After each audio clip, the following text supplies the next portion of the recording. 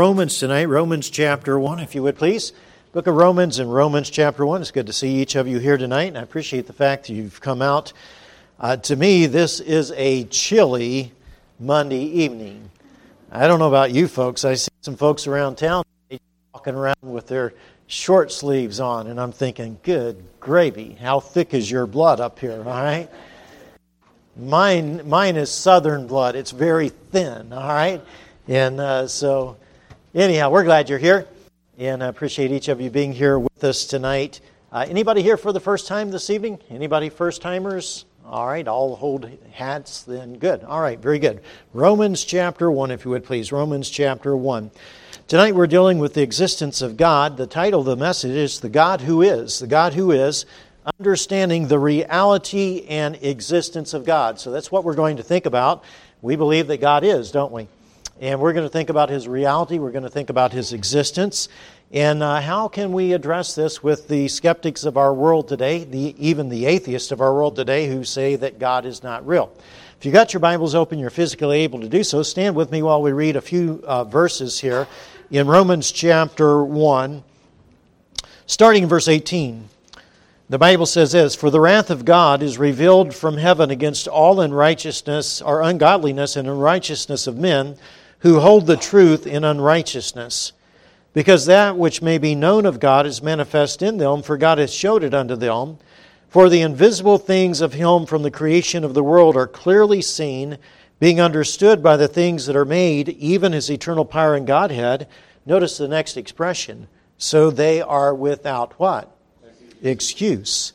"Because that when they knew God, they glorified Him not as God, neither were thankful, but became vain in their imaginations, and their foolish heart was darkened. Professing themselves to be wise, they became fools, and changed the glory of the uncorruptible God into an image made like to corruptible man, and to birds, and four-footed beasts, and creeping things." Well, Father, we thank You for the privilege of being here with Your people tonight. And Lord, they've come to hear from You and to receive Your word. And Lord, to be better equipped to be able to talk to people that they are running into and rub shoulders with in the world that we're living in today. And Father, I pray that the things that we will say tonight, the things that we will cover, will be a help to them. We'll better equip them, Lord, to know how to approach a conversation with an atheist or an agnostic or a skeptic or someone, Lord, that may just be wondering about whether You really are real and haven't really taken a definite position on that.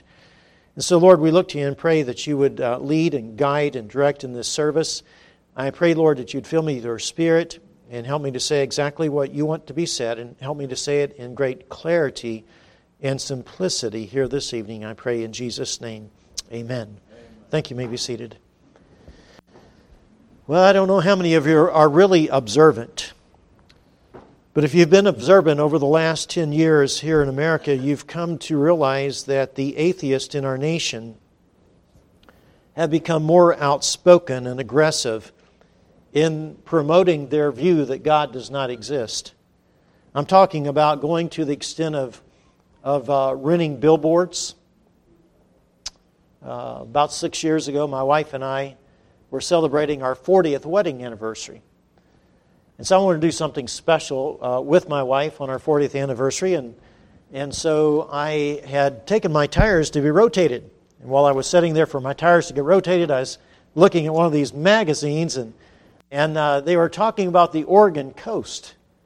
And they were describing the Oregon coast and different places on it. And I was reading that, and I got intrigued with the Oregon coast and said, that would be a good place to take my wife for our 40th anniversary. So we went to Oregon. Had never been to Oregon before in our lives. We went to Oregon. We went to the Oregon coast. And when we flew into Portland, Oregon, we got our first fill of atheistic billboards. My name is such and such. I work for such and such corporation, and I'm an atheist. And you go down the road, and there's another billboard. My name is such and such. I teach at such and such school, and I'm an atheist. And so it became very evident that there was a great deal of unbelief in Portland, Oregon. And they were not timid about expressing themselves as atheists. And what they were trying to do was trying to portray it as being something respectable, if you would please. And it's okay if you want to deny the existence of God. Not only have they gone to putting up billboards, they've used city buses, you know how they advertise on city buses, and media attracting events. They even build atheist monuments now. There's one down in Bradford County in Florida at the courthouse. The atheists have built a monument in honor of the fact that there is no God. Now, if you listen carefully to the atheist, you'll learn that they like to say there are no gods. But since we're monotheistic, you know what that means? We only believe in one God. He's manifested in three persons, Father, Son, and Holy Spirit, but not three gods, just one God. So since we are monotheistic and only believe in one God, I'm going to speak of God in the singular sense, not in the plural sense, if you would please. Taking this whole issue of the atheist becoming more outspoken a step further, if I could please, they prove either the existence of God at all. They think like this. They say something on the order of, God is a spirit. We would agree with that, because the Bible says God is a what? Spirit. Can you see a spirit? No. Has anyone ever seen a spirit? No. And since God, you say, is a spirit, and no one can see a spirit, and no one has ever seen a spirit, then you cannot prove the existence of God. Well, there are a lot of things that we can't see that are still real.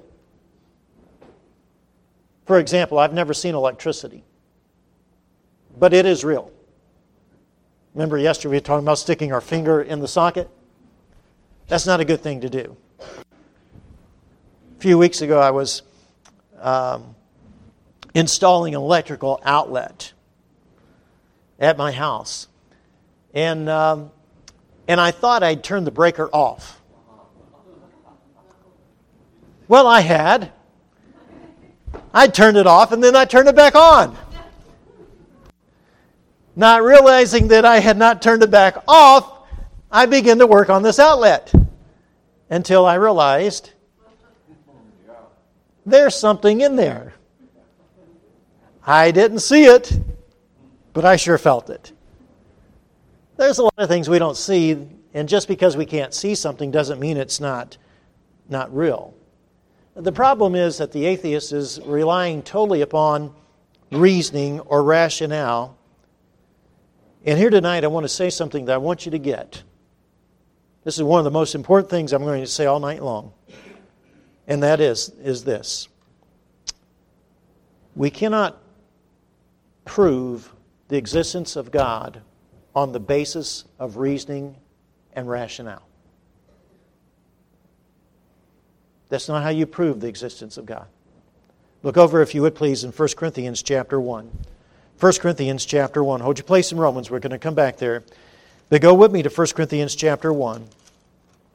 And in 1 Corinthians chapter 1, notice, if you would please. Now that may be a surprise to some of you because Pastor Lang has been advertising this conference as an apologetic conference. Well, what is apologetics? It's a reasoned defense for your faith. And now you're saying you can't prove the existence of God on the basis of reason. And that's true, you can't. Notice, if you would please, in 1 Corinthians chapter 1 in verse 21. Notice what the Bible says. It says, "For after that, in the wisdom of God, the world by what? Wisdom knew not God." Do we come to know God by wisdom? The answer is no. We come to know God by revelation. By revelation. Get this down, please. This is a very important point. We do not come to know God by reason. We come to know God by revelation. Now, that doesn't mean that we do not reason with the atheist. It does not mean that we do not reason with the agnostic. That does not mean that we do not reason with the skeptic. We reason with all those people.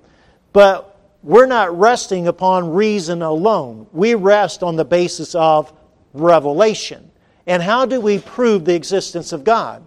We prove the existence of God on the basis of revelation. And so we reason with them not on the basis of rationale or human wisdom or human reasoning. We reason with them on the basis of God's revelation of Himself. That's what Romans chapter 1 is talking about. Go back there, if you would please, to Romans chapter 1. Take your Bibles. And as we come to Romans chapter 1, notice down in verses 19 and 20 once again. Romans chapter 1, verses 19 and 20. It says, "Because that which may be known of God is manifest in them. For God has showed it unto them. For the invisible things of Him." There are a lot of invisible things about God, are there not? And the Bible says the invisible things of Him from the creation of the world are clearly what? Seen. So God reveals Himself through creation, if you would please. The revelation of God, the existence of God. How do we know that God exists? Well, one way we know that He exists is that He revealed Himself through the creation of the world. And the Bible says those invisible things of God through the creation of the world are clearly seen, being understood by the things that are made, even as eternal power and Godhead, so the Scripture says, so that they are without excuse. They are without excuse. So as we think about the existence of God here tonight, we think about the fact that God is an eternal, all-powerful, almighty Creator God. And God is giving us some revelation. And tonight we're going to talk about that revelation in two forms. First of all, we're going to think about God's revelation of Himself from without. And when we say from without, we're talking about around us. Not inside of us, around us. From without, through creation. God is saying, I am. I do exist. I am real. And then we're going to think about revelation from within. Because God has put some revelation within every individual on the face of the earth that communicates His reality, that He does exist. So we're going to look at it from those two perspectives, if you would please. Because the Bible is very clear that from the creation of the world, in verse 20, once again, from the creation of the world, those things that cannot be seen of God, they're clearly seen. They're understood by the things that are made, even as eternal power and Godhead, so that man is without excuse. So as we think about God's revelation from without, we think about creation, we're going to think about two things about creation that reveal God's existence. First of all, creation itself demands a creator. There's a law in nature. It's the law of cause and effect. One day I was driving to Charlotte, North Carolina. This was many, many years ago. I was driving to Charlotte, North Carolina from where I live in Irmo, which is near Columbia, the capital city of South Carolina. If you can picture the state of South Carolina, right in the middle of the state, that's where we live. And it's about an hour and a half drive up to Charlotte. And I was driving up to Charlotte one day, wasn't thinking much about it. And as I'm driving up Interstate 77, all of a sudden I come to a place where on the left-hand side of the interstate, all the trees are laying down flat like toothpicks. And on the other side of the interstate, all the trees are laying down like toothpicks. And it's about a half-mile wide swath of all of a sudden, these trees are all lying over. And as those trees were all lying over, and I'm just coming up the interstate, not really thinking much about what's going on other than driving up the interstate, all of a sudden I see this, and I say to myself, what happened here? Wouldn't you? Now in South Carolina, we have all kinds of pine trees. So, you're riding along the interstate, what do you see? Pine trees, pine trees, pine trees, pine trees, pine trees, pine trees, pine trees, Southern yellow pine. We grow them, all right? South Carolina can grow those pine trees. And so all these pine trees all over the place, so it's common to see that. But then all of a sudden you're driving along and, the pine trees are... And everybody in their right mind says, what happened here? There was an effect, wasn't there? So you ask the question, what caused it? And in this particular case, it was a tornado. Tornado had come through a couple of days before I took the journey and had wiped out the pine trees. I mean, just took them right over. And you had a clear swath that you could see through both sides, on both sides of the interstate. Well, when we look around at the universe in which we live here, we have an effect. There's a solar system out there. Pretty fascinating, isn't it? All the orbiting planets and things. And, to me, it's, if I had to do that, everything would be bumping into everything. You know what I'm saying? Don't ask me to engineer the universe. Because you ask me to engineer the universe, we're in trouble, okay? Everything's going to be hitting, running into everything, but not the universe that we live in. You look at the stars at night, the sky. You look at the beauty of creation that God has made. And what does it say to us? There's a creator. You see, creation demands a creator. And God says, my creation is a revelation of the fact that I am, that I exist. My mighty power and my Godhead is seen through creation. Now, for those of us who are Bible believers, we understand the Bible teaches that very clearly, don't we? Genesis 1:1, the very first verse of the Bible. In the beginning, God created the heaven and the earth. That word created in the Hebrew means that He brought into existence that which never existed before. We can't create like God creates. If we create something, we create it out of something that already existed. When God created something, He created out of something that did not exist. And the Bible says that God created it by His mighty power. And the Bible is very, very clear about God being the creator of this universe. Take your Bibles and let's look at some verses. Just mark your place in Romans. We'll come back to Romans in a little bit. But go with me to the book of Isaiah. Isaiah chapter 42, if you would, please. Isaiah chapter 42. And in the book of Isaiah, in Isaiah chapter 42, look down with me in verse 5. Isaiah chapter 42, we'll just look at a few verses here in the Old Testament. We'll look at some in the New Testament, just proclaiming the fact that God is creator.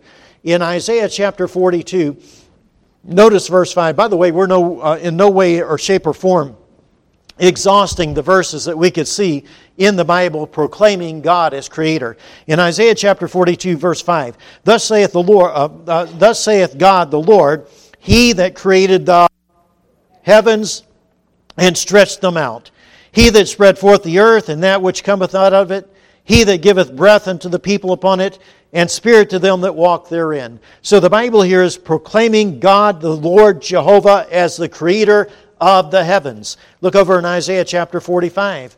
In Isaiah chapter 45, look down in verse 12, if you would please. Isaiah chapter 45 and verse 12. Notice what God says here. He says, I have made the earth and created man upon it. I, even my hands, have stretched out the heavens, and all their host have I commanded. Then look down in verse 18. For thus saith the Lord that created, He created the what? Verse 18, He created the what? The heavens. God Himself that formed the what? Earth, and made it. He established it. He created it not in vain. He formed it to be inhabited. Aren't we glad? Aren't we glad God made the earth to be inhabited? Because that's where we're living. We are the inhabitants of that which He created to be inhabited. He made a beautiful place for us to live on, didn't He? The earth. And notice it says He formed it to be inhabited. I am the Lord, there is none else. So the Bible's clear in the Old Testament that God is creator. It's clear in the New Testament. Take your Bibles and look over in John's Gospel, John chapter 1, if you would please. The Gospel of John in John chapter 1. God is the creator of heaven and earth. He's creator of all things. And in John chapter 1 and verse 1, the Bible says this, in the beginning was the Word. John chapter 1 verse 1. John chapter 1 verse 1. Let me let you get there. I can get ahead of you real quick. John chapter 1 verse 1. Notice what it says. In the beginning was the Word. What's unusual about that word, Word? It's capitalized. It's talking about a person, place, or thing, isn't it? In this particular case, it's talking about a person. The person of Jesus Christ. Verse 14 says, and the Word was made flesh and dwelt among us. That's Jesus. So in the beginning was the Word, Jesus. And the Word, Jesus, was with God. And the Word, Jesus, was God. The same was in the beginning with God. Notice verse 3. All things were made by Him, and without Him was not anything made that was made. So the Bible is crediting Jesus of having made all things. By the way, all three persons of the Godhead, as you study creation in the Word of God, are all credited in some way, form, or fashion with creation. They were all involved, if you would please, in the creation of this world. Look over, if you would please, in the book of Colossians. Colossians chapter 1. Colossians chapter 1. The book of Colossians in Colossians chapter 1. And in Colossians chapter 1, look with me if you would please, in Colossians chapter 1, verses 16 and 17. In Colossians chapter 1, verses 16 and 17, the Scripture says this, for by Him, referring to Jesus, were all things created that are in heaven, that are in earth, visible and invisible, whether they be thrones or dominions or principalities or powers. Notice what it says. All things were what? Created by Him and what? For Him. And He is before all things. And by Him all things consist. It's interesting. He was before all things. Do you realize if there had ever been a time when there had been nothing, we'd have nothing today?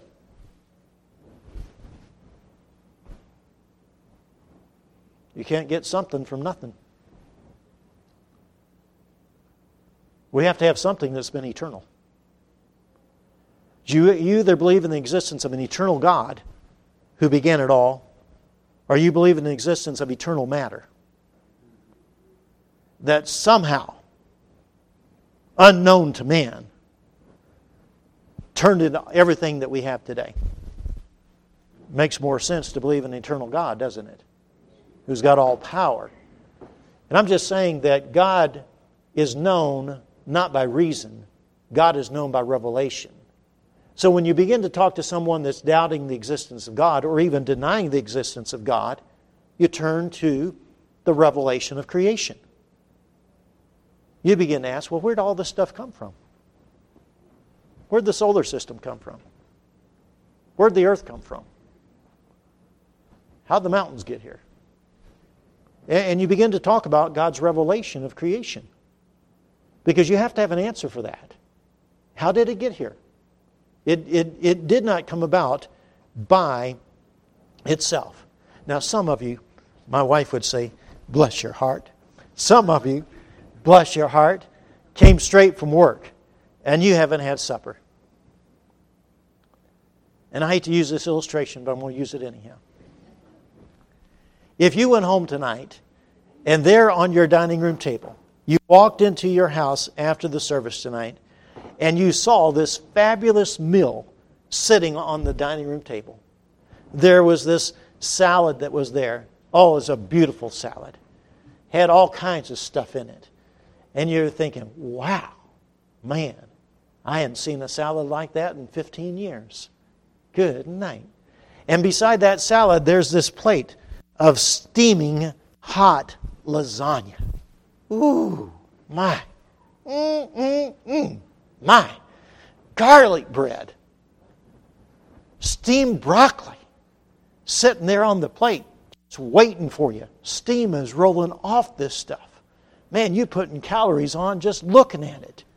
Your tongue's about to swing so fast in your mouth, it's going to knock your brains out. You're thinking, man, oh man, oh man, oh man. Wow! And you look over on the counter, and there's a dessert. Man, you have never seen a dessert like that in all your life. It is a beautiful dessert. And you're thinking it's going to taste better than it looks. You know, it's got to be chocolate of some sort, doesn't it? Isn't that right, folks? Right? Got to be chocolate of some sorts. And you're saying, ooh, whoo, thank you, Lord. You wouldn't be saying, thank you, Lord. You'd be thinking, who did this? Where did it come from?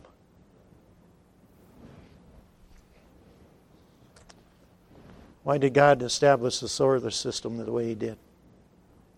And put the stars in the sky at night? So that people would look up there and say, where'd that come from? Who did that? He was revealing Himself to man from without through His creation. Because creation demands a creator. Just like that meal. No one would think that meal got there by accident. That meal got there by itself. Everybody knows the meal, if it were there, did not get there by accident. And it did not get there by itself. You're going to help it to disappear, but it did not get there by itself, and it did not get there by accident. And neither did creation get there by itself, and neither did it get there by accident. Creation demands a creator. It goes back to the law of cause and effect. If you have an effect, there has to be a what? There has to be a cause. There has to be a cause. And God takes the whole of creation, and as He takes the whole of creation as a revelation of Himself to man, He is proclaiming to the whole world, I did it. I did it. I did it. Look over in Psalm 19, if you would, please. Psalm 19. And in Psalm 19, we want to look at the first verse in Psalm 19. Now, we're going to come back to Psalm 19 a little bit later on. So I don't know if you have something you can mark there as well. You've got your place in Romans. But Psalm 19, verse 1, if you would, please. In Psalm 19, verse 1, notice the Bible says this. In Psalm 19 and verse 1, the Bible says, the heavens declare the glory of God. Does everybody have it? Do you see it? Psalm 19. Book of Psalms right in the middle of your Bible. Open your Bible in the middle, you hit the book of Psalms. And go with me to Psalm. In Psalm 19 it says, the heavens declare the glory of God. When the Bible here in Psalm 19 refers to the heavens, it's talking about the sky above. The sky above declares the glory of God. And the firmament, when it talks about the firmament, it's talking about the expanse of the universe. So the skies above and the expanse of the universe, the Bible says, showeth His what? Handiwork. His handiwork. For some of you ladies, you're very handy at things. My mother used to sit in her chair and do this crocheting stuff. She made Afghans. Is that how you say it? Afghan, whatever it is, okay? She made Afghans. Did I say it right? Did I? Okay. All right, good. She'd make these Afghans. And I saw her this right before we came here. And she's 91. And she's got dementia. So when we walked in Saturday morning to see her, she didn't even know who we were. She didn't know her son. She didn't know her daughter-in-law. She didn't know us. So we had to introduce ourselves. And she has one of the Afghans that she made on the back of the chair that she sits in.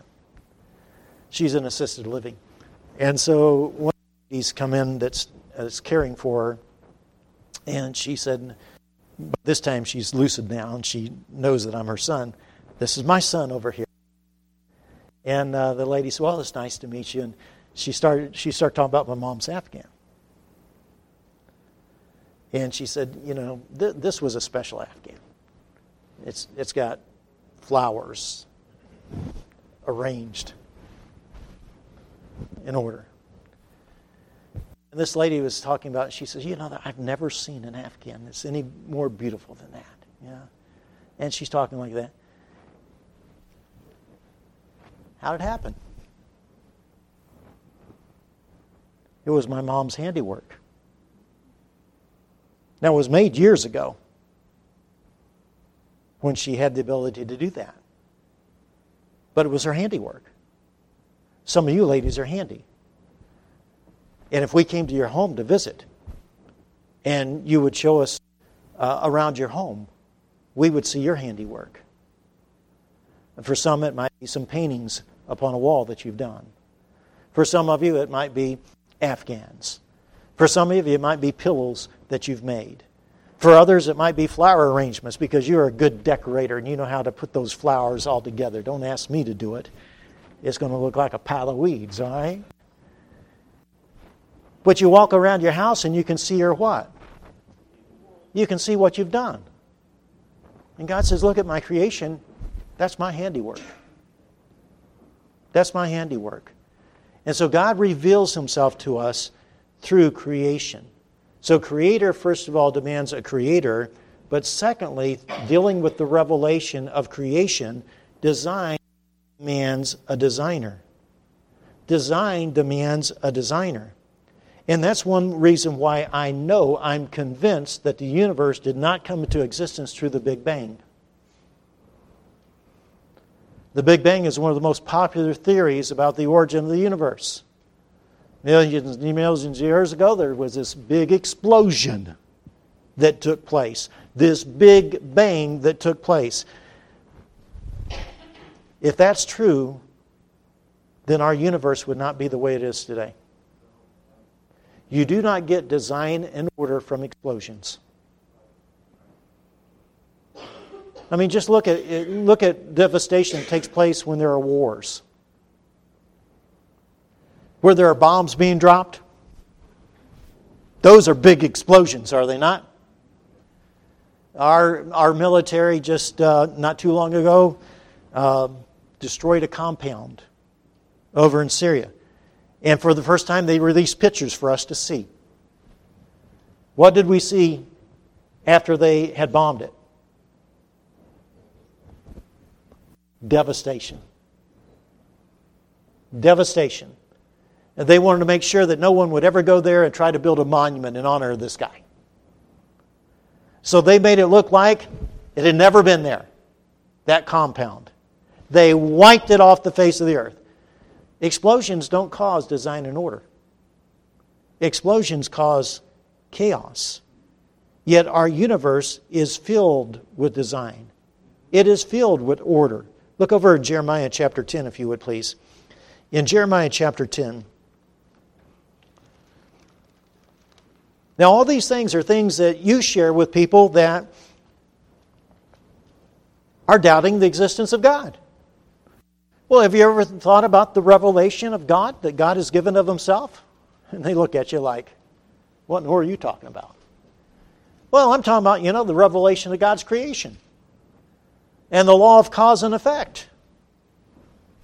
You see a world out here, don't you? What caused it? How did it get here? I'm talking about design and order. In the universe, there's design and order. There's not chaos. And in Jeremiah chapter 10, notice if you would please, in verse 10, in Jeremiah chapter 10 and verse 10, it says, "But the Lord is the true God, He is the living God, and an everlasting King. At His wrath the earth shall tremble, and the nations shall not be able to abide His indignation. Thus shall ye say unto them, the gods that have not made the heavens and the earth, even they shall perish from the earth and from under these heavens. He hath made the earth by His power. He hath established the world by His wisdom. And He hath stretched out the heavens by His discretion." That word discretion means by His intelligence. Now, some of you folks are a whole lot smarter than I am. Pastor Lang was sharing with me the other day about a fellow here in the church that works at Vanderbilt. It has something to do with computers and programming computers and that kind of stuff. And I said to that gentleman, I said, "Man, you're smart." You're smart. And, you go way over my head. Computers, I can turn it on, and sometimes I have a hard time turning it off. Have you learned your computers have minds of their own?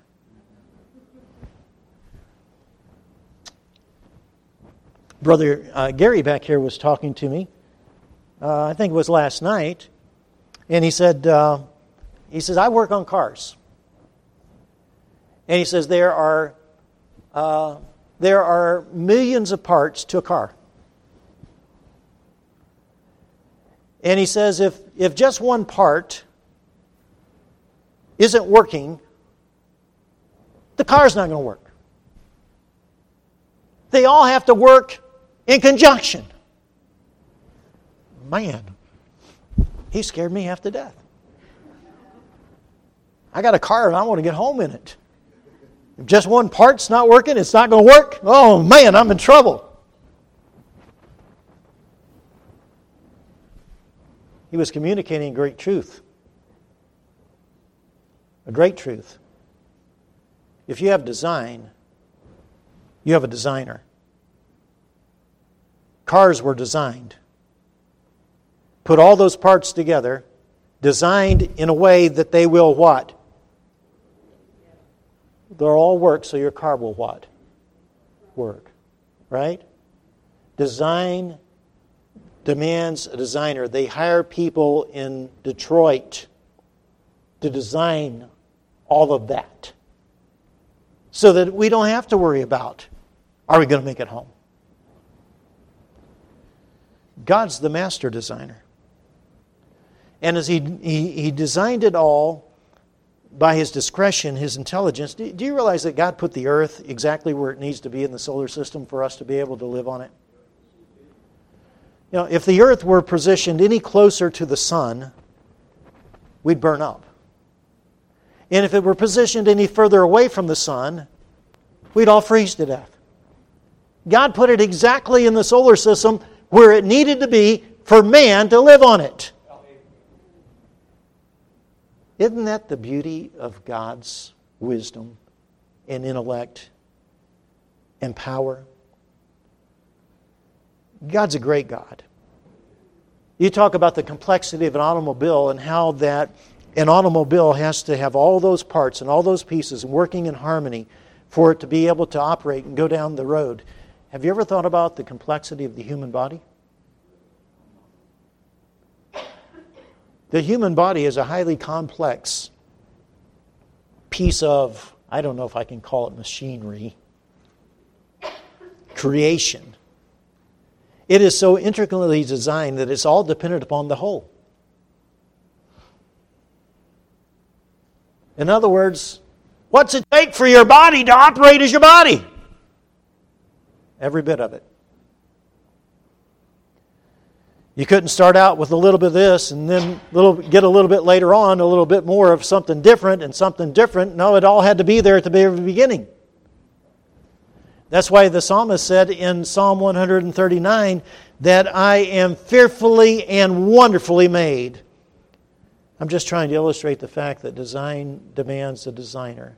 So when you begin to explain to a person that God is not known by reason, God is known by revelation, and we have to consider the revelation of creation, and you think about the revelation of creation from two perspectives. First of all, the law of cause and effect.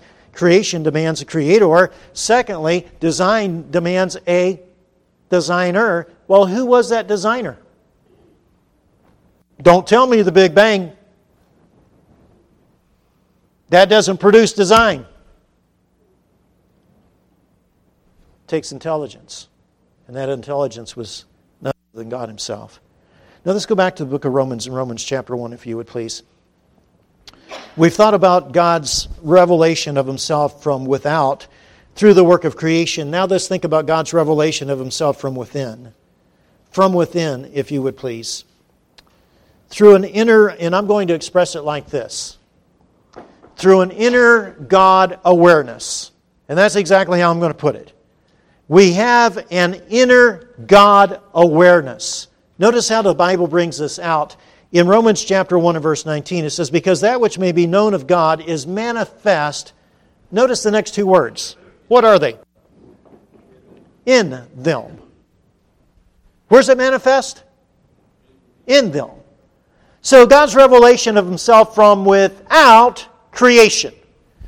God's revelation of Himself from within, an inner awareness of God's existence. And I'm just going to put it like this, in the heart of every individual that walked the face of the earth. Maybe I can express it like this, a God awareness. A gnawing sense within the human heart that there must be a supreme being out there somewhere. It doesn't tell us who that God is. It just tells us that He is. Or we could put it like this.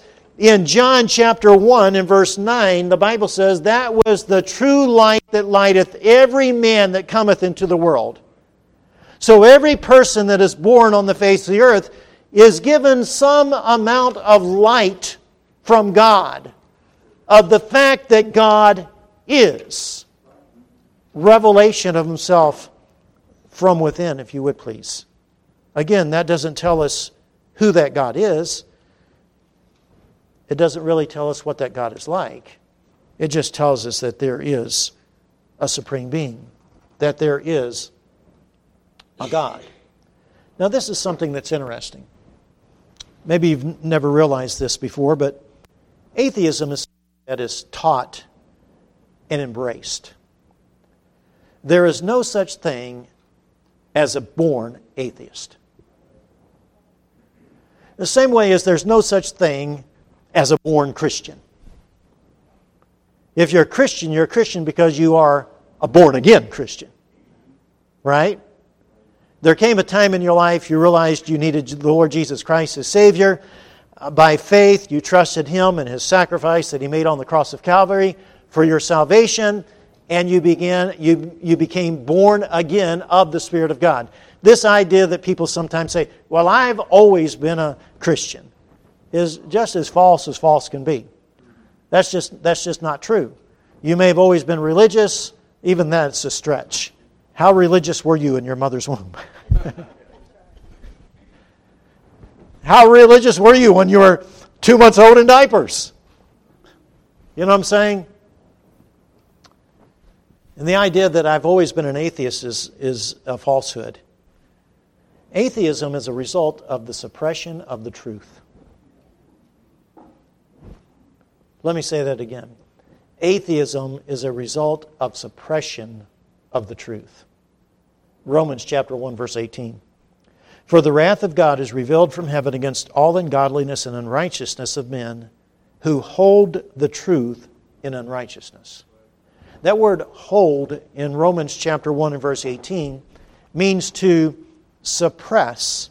It means to hold down. Can I use this illustration? If I can do this safely. To watch what I'm doing. I'm getting older. You can suppress this cushion. You can hold it down. Correct? If you sit on this, is it going to suppress it? Yes. Lewis, you come up and help me on this. Because you can really suppress it. Come on, Lewis. Come on, man. He's my buddy. He's my friend, okay? So I didn't mean that in a negative way. He's just bigger than me, okay? Sit on that thing.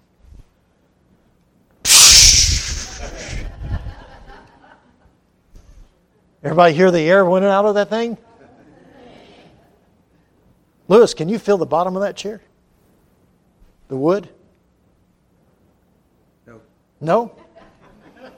Need to gain a few more pounds. Well, maybe. Yeah. Lewis has that cushion really suppressed, doesn't he? Only because of his weight, okay? And again, I'm not picking on Lewis because of his weight, okay? The illustration is he's holding down the cushion. He's suppressing the cushion.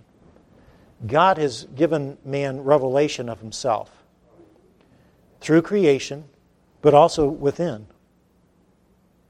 This is the light that lighteth every man that cometh in the world. John chapter 1, verse 9. When a person becomes an atheist, did you hear the word? Becomes. He was not born an atheist. He was born with some light. He was born with an awareness within that there's got to be a supreme being, a supreme creator out there somehow, somewhere. Okay? But he begins to walk away from that light that God has given him. And he begins to reject that truth. So what happens to the truth? It gets suppressed. It gets suppressed. It can get so suppressed that he walks away in total rejection of it. He's ignoring the revelation that God put within himself. Thank you, Louis. Do you have the illustration? You got it? Yes, sir. You understand? Yes. Okay, good. Thank you. I appreciate it. He's a good sport, isn't he? Yeah.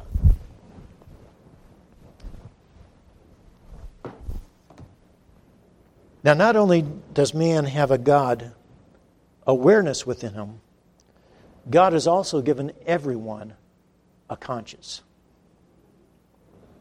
Look in Romans chapter 2, please. Romans chapter 2. And every man that's born on the face of the earth has a conscience. In Romans chapter 2, in verse 14, the Bible says this, For when the Gentiles, which have not the law, do by nature the things contained in the law, these having not the law are a law unto themselves. So what that verse is saying that the Gentiles sometimes behave better than the Jews. The Jews had the law, but they're not behaving as good as the Gentiles. The Gentiles are behaving better than the Jews. And you say, why? Because the Jews had the law. And God goes on to say, because they had a conscience. Notice what he says. It says, which show, verse 15, which show the work of the law written in their what? Hearts. Their conscience also bearing witness, and their thoughts, the meanwhile, accusing or else excusing one another. The conscience. Conscience. You just know when you did right. And you know when you did wrong. Not because you have a knowledge of thou shalt not or thou shalt. Because God put a conscience within you. Every individual has a conscience, which shows him right from wrong. When he does right, he has peace and harmony within. When he does wrong, he has guilt and shame. Isn't that right? And wasn't that even true before you came to know Christ as Savior? Before you ever came to know Christ as your Savior, if you can remember your unsaved life. When you did right, you had peace and harmony.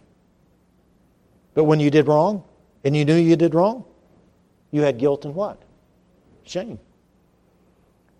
Because God has placed a conscience within the heart of every individual.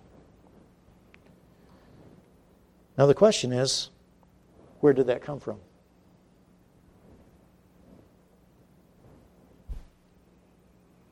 And the answer is, God put it there. God put it within us so that we might grasp the idea and the thought that while we are free moral agents, God made us with the ability to choose. We can choose right, we can choose wrong. And while God made us that way as free moral agents, God also wanted us to grasp the idea that yet we are still accountable to Him. Still accountable to Him. Look over in Acts chapter 17, please. Acts chapter 17. And in the book of Acts, in Acts chapter 17, look down in verse 24. Acts 17 and verse 24 is where we begin reading. In Acts chapter 17, it's talking about the Apostle Paul, and he's standing there at Mars Hill. And remember, these people in Athens were given to idol worship. They had gods all over the place. They had idols all over the place. They even had an idol with the inscription, or an altar with the inscription, "To the unknown God." Just in case we left somebody out, we don't want to mess up here, so we'll give this unknown God a little honor. And Paul speaks up and he says in verse 24, "God that made the world and all things therein, seeing that He is Lord of heaven and earth, dwelleth not in temples made with hands." You guys are messed up. You don't understand. God doesn't dwell in these little images that you've got that's been made by hands. He doesn't dwell in temples made by hands. Neither is He worshipped with men's hands as though He needed anything. Does God need anything?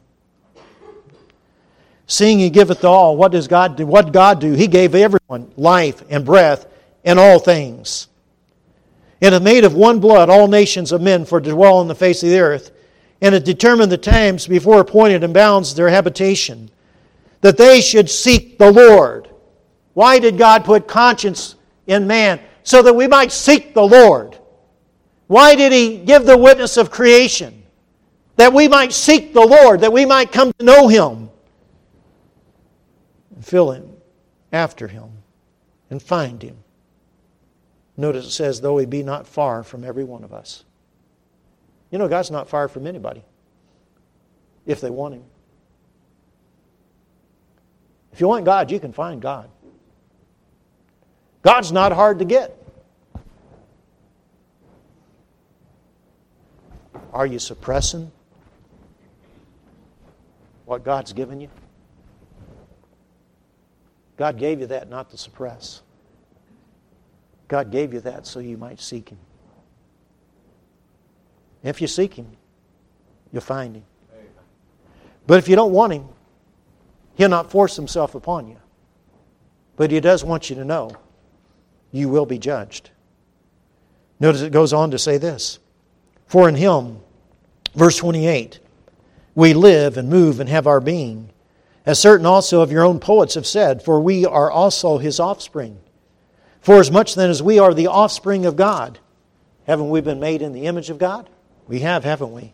We ought not to think that the God is likened to gold or silver or stone or graven by art and man's devices. Why in the world you thinking God's like all these idols, all these statues that you've made? Hey, you're made in the image of God. If you're made in the image of God, what makes you think God looks like that?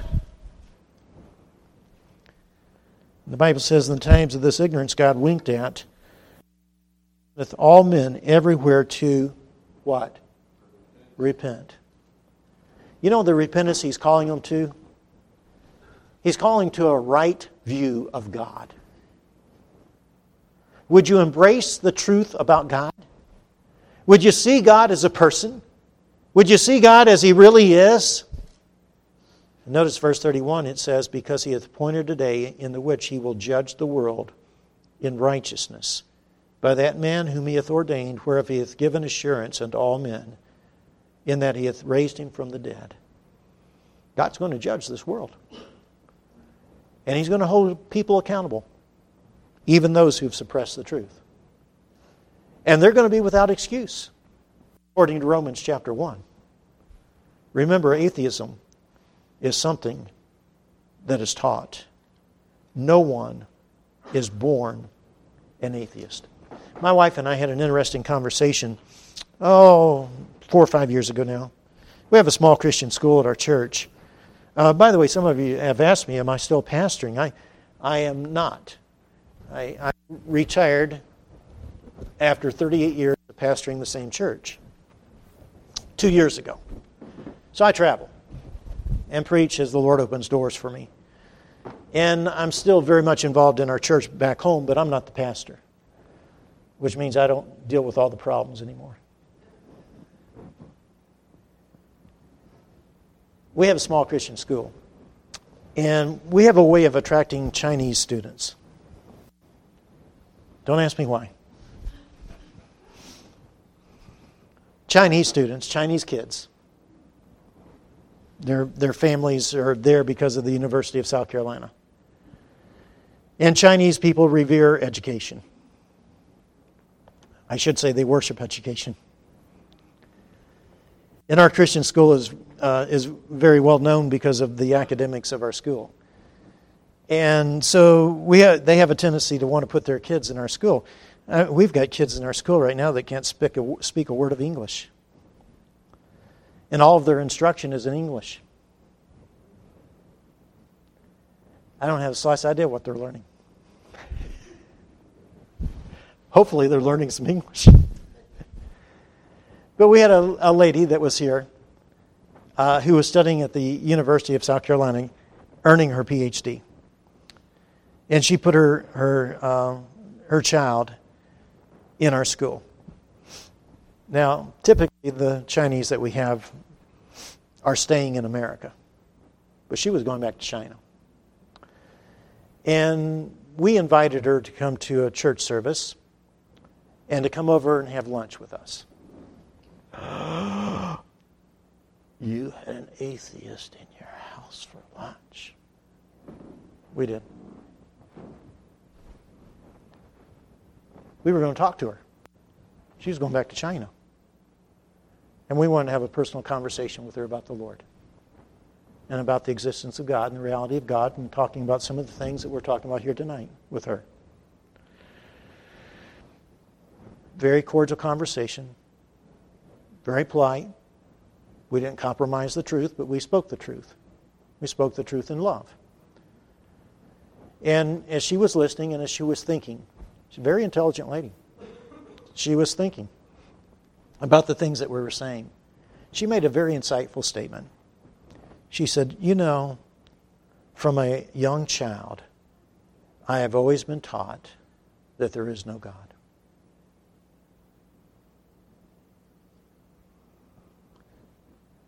China's communist.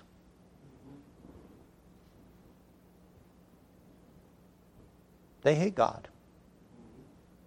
They teach their people that there is no God. They persecute those who do believe that there is a God. They persecute their own Chinese people. The church in China is underground. I share that with you just because I want you to understand. How did she become an atheist? She was taught to be an atheist. How do people in America become atheists? For one reason or another, they suppress the truth. They suppress the light. Some are taught to be atheist in our universities. And sometimes today, not even in our universities, sometimes in our public schools. They're being taught things that turn them into atheists at a young age. Going back to Romans chapter 1, I want you to see something else with me here, if you would please. I want you to notice we've mentioned this and we've seen this, but I want to bring it out once again, if you would please. In Romans chapter 1, at the end of verse 20, it lets us know that the revelation of God from without through creation and the revelation of God from within through that inner consciousness that God has placed in the heart of all men is so great that God is going to hold everyone accountable to Him. Notice verse 20. For the invisible things of Him from the creation of the world are clearly seen, being understood by the things that are made, even as eternal power and Godhead, the Bible says, so that they are without what? Excuse. You see, the real problem in accepting God's existence does not lie in man's knowledge, and it does not lie in man's intellect. It lies in man's will. Instead of responding to the light and saying, okay, I want to know that God, they're suppressing the light.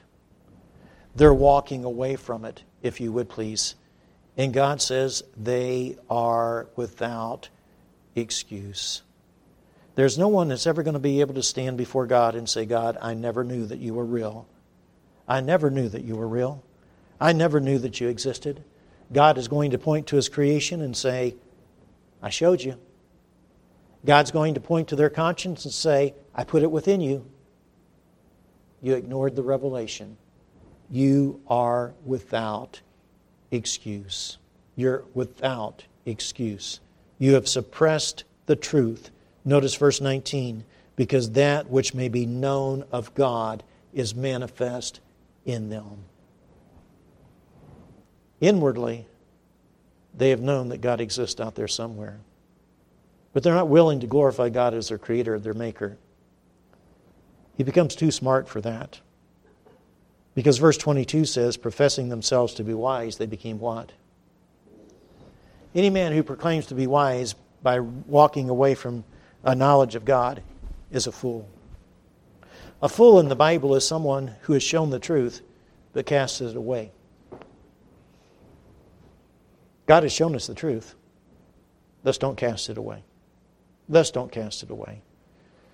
And then verse 28 goes on to say this, the suppression of God and God's knowledge, it leads to reprobation. Notice verse 28, it says, and even as they did not like to retain God in their knowledge, God gave them over to a reprobate mind, to do those things which are not convenient. And aren't we living in a culture today that's filled with reprobate minds? Twisted, distorted, perverted minds. And it's all a result of man walking away from God. When man rejects the revelation that God gives him of his existence, man becomes self-conceited over his self-styled knowledge. And in turn, he plunges into ignorance and nonsense, thinking himself wise. He has become a fool. Psalm 14:1 says, the fool has said in his heart, there is no God. There is no God. There's enough evidence around this entire world to prove to anyone who really wants it to know that there's a God.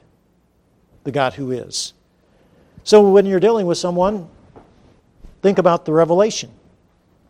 Oh yes, you're going to reason with them on the basis of revelation, not on the basis of reason. Let's go back to Psalm 19. We'll see a couple things here, and we're almost done. Psalm 19, please. Psalm 19. And in Psalm 19, look with me once again. We've already seen Psalm 19 and verse 1, where the Bible says, the heavens declare the glory of God, and the firmament showeth his handiwork. Now, verse 2. Look at it, please. Verse 2 goes on to say this. Day unto day utter speech, and night unto night showeth knowledge. You know what that verse is talking about? It's in connection with verse 1. The testimony that God has given of himself through the sky above and the firmament of the universe, the expanse of the universe, day after day after day after day after day is uttering speech. Day after day after day after day it's saying, God is, God is, God is, God is. Not only during the day, but during the night. It's a testimony. It's a testimony that goes on every day. Every day. That God is real. That God is true.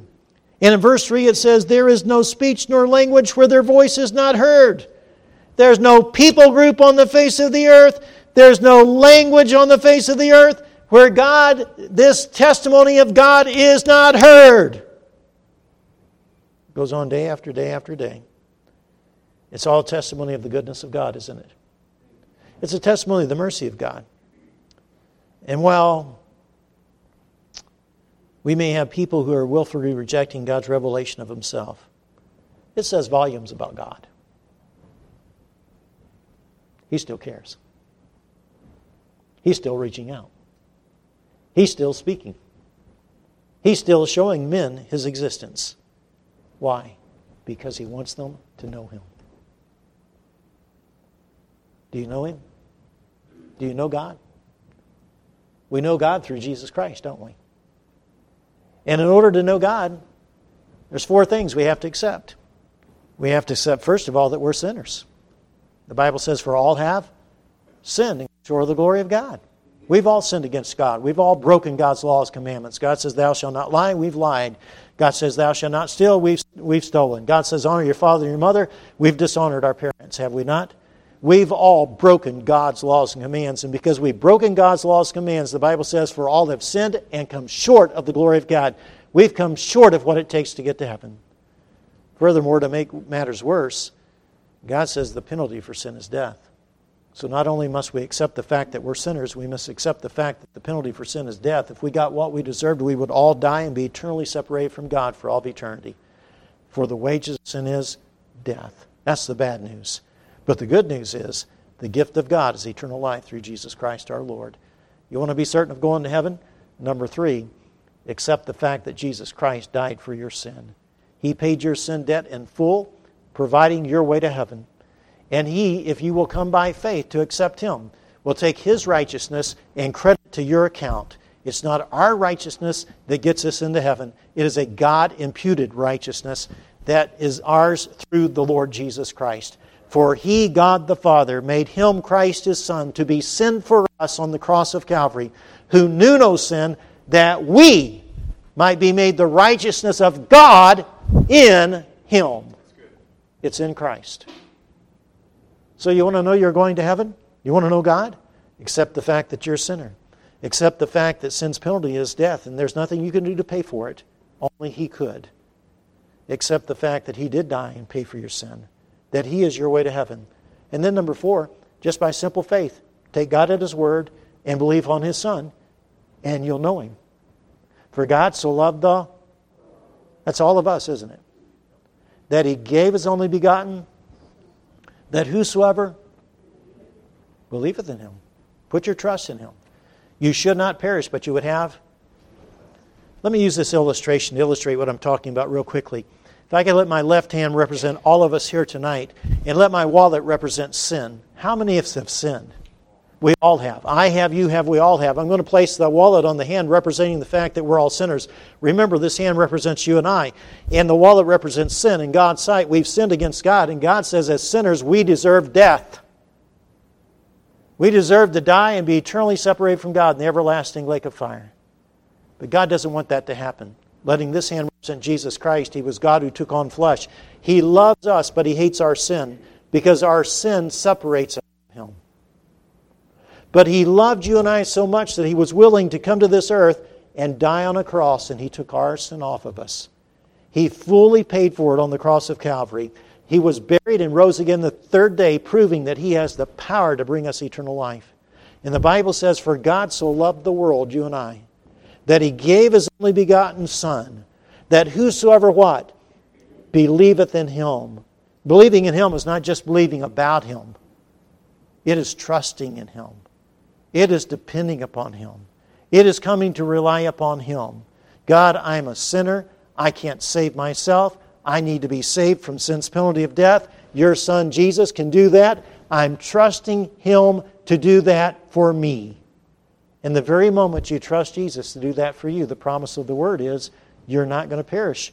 But what do you have? You have everlasting life. That's what God wants for all of us. That's what God wants for the atheist. That's what God wants for the agnostic. That's why God has the witness going in this world that He has going in this world. Because God is a God who cares whether men do or not. He still cares. So, here tonight as I close, how does all of this that we've covered tonight help us to impact a secular culture for Christ? Because that's where we're at tonight as a church. All right? I'll show you a couple more verses and then we'll be done. Look over in Philippians chapter 2, if you would please. Philippians chapter 2. I'm going to say about 3 things, show you a couple verses, and then we're done here tonight. And then tomorrow night when we come back, we're going to think about the issue of origins. It's not a message about creation versus evolution. It is a message about why it matters what we believe about where we came from. So we're going to deal with that tomorrow night. And I hope you'll be able to be here with us for that. But let's go back to this idea. How does what we've thought about here tonight help us to impact a secular culture for the Lord Jesus Christ? Well, first of all, it helps us to realize that God is known by revelation, not by human reasoning. I hope you got that tonight. Has that not been the message that's been over and over and over and over and over and over like a broken record? Sometimes you just need to get stuck on a good groove, all right? Yes. How do we know God? Not by reason, by revelation. We will reason with men, but not on the basis of reason. We're going to reason with them on the basis of revelation. So it will help us to impact a culture because we realize we've got to reason with them on the basis of not human reasoning, but on the basis of revelation, the revelation of creation, the revelation of design and order, the revelation of the within knowledge of God, the fact that man possesses a conscience. Where did it come from? So number one, it helps us to realize that God is known by revelation, not by human reasoning. Number two, it helps us to realize that God's given us enough revelation that the whole world ought to believe on Him. God says they're without excuse. My revelation speaks day and night and day and night. And there's no language where it's not heard. I don't care where you live. I don't care if you live in Tennessee or if you live down in the jungles of South America. God's witness is testifying day after day after day after day after day. And then it really helps us to see that the real issue lies in the will of man. Just like my friend Lewis helped me to illustrate tonight. Men are suppressing the truth. They're holding it down. They're rejecting it. They don't want it. Now, church, let me just say one thing to you, and then we'll be done here tonight. No matter how dark our world is becoming, how anti-God it is, how rejecting of the Lord in the Bible it gets, God still expects Berean Baptist Church to be a light for Him.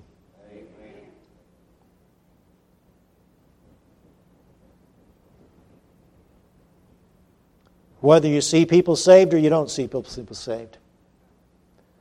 Whether you see people embracing the truth or not embracing the truth. God still expects you. You're the church, not these buildings. If these buildings burn down tomorrow, the church can still meet tomorrow night. Because the church is the people. And God expects you to shine your light. Notice in Philippians chapter 2, verses 15 and 16. The Bible says that we may be blameless and harmless, the sons of God, without rebuke in the midst of a, what's the word? Crooked and what? Perverse nation.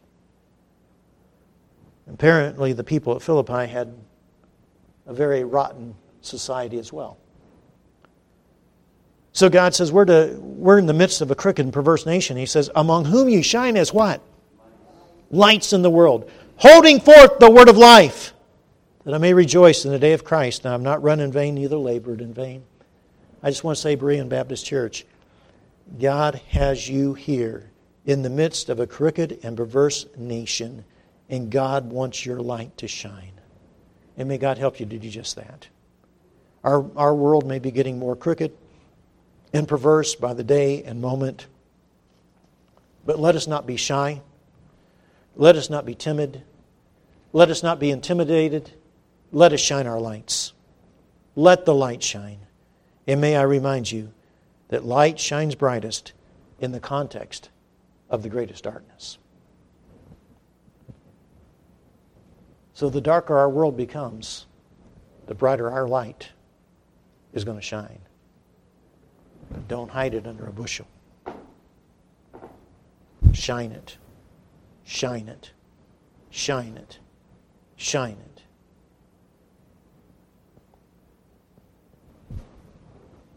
It's the truth that shall set men free. Never forget it. It sets you free. It'll set others free as well. Father, we thank you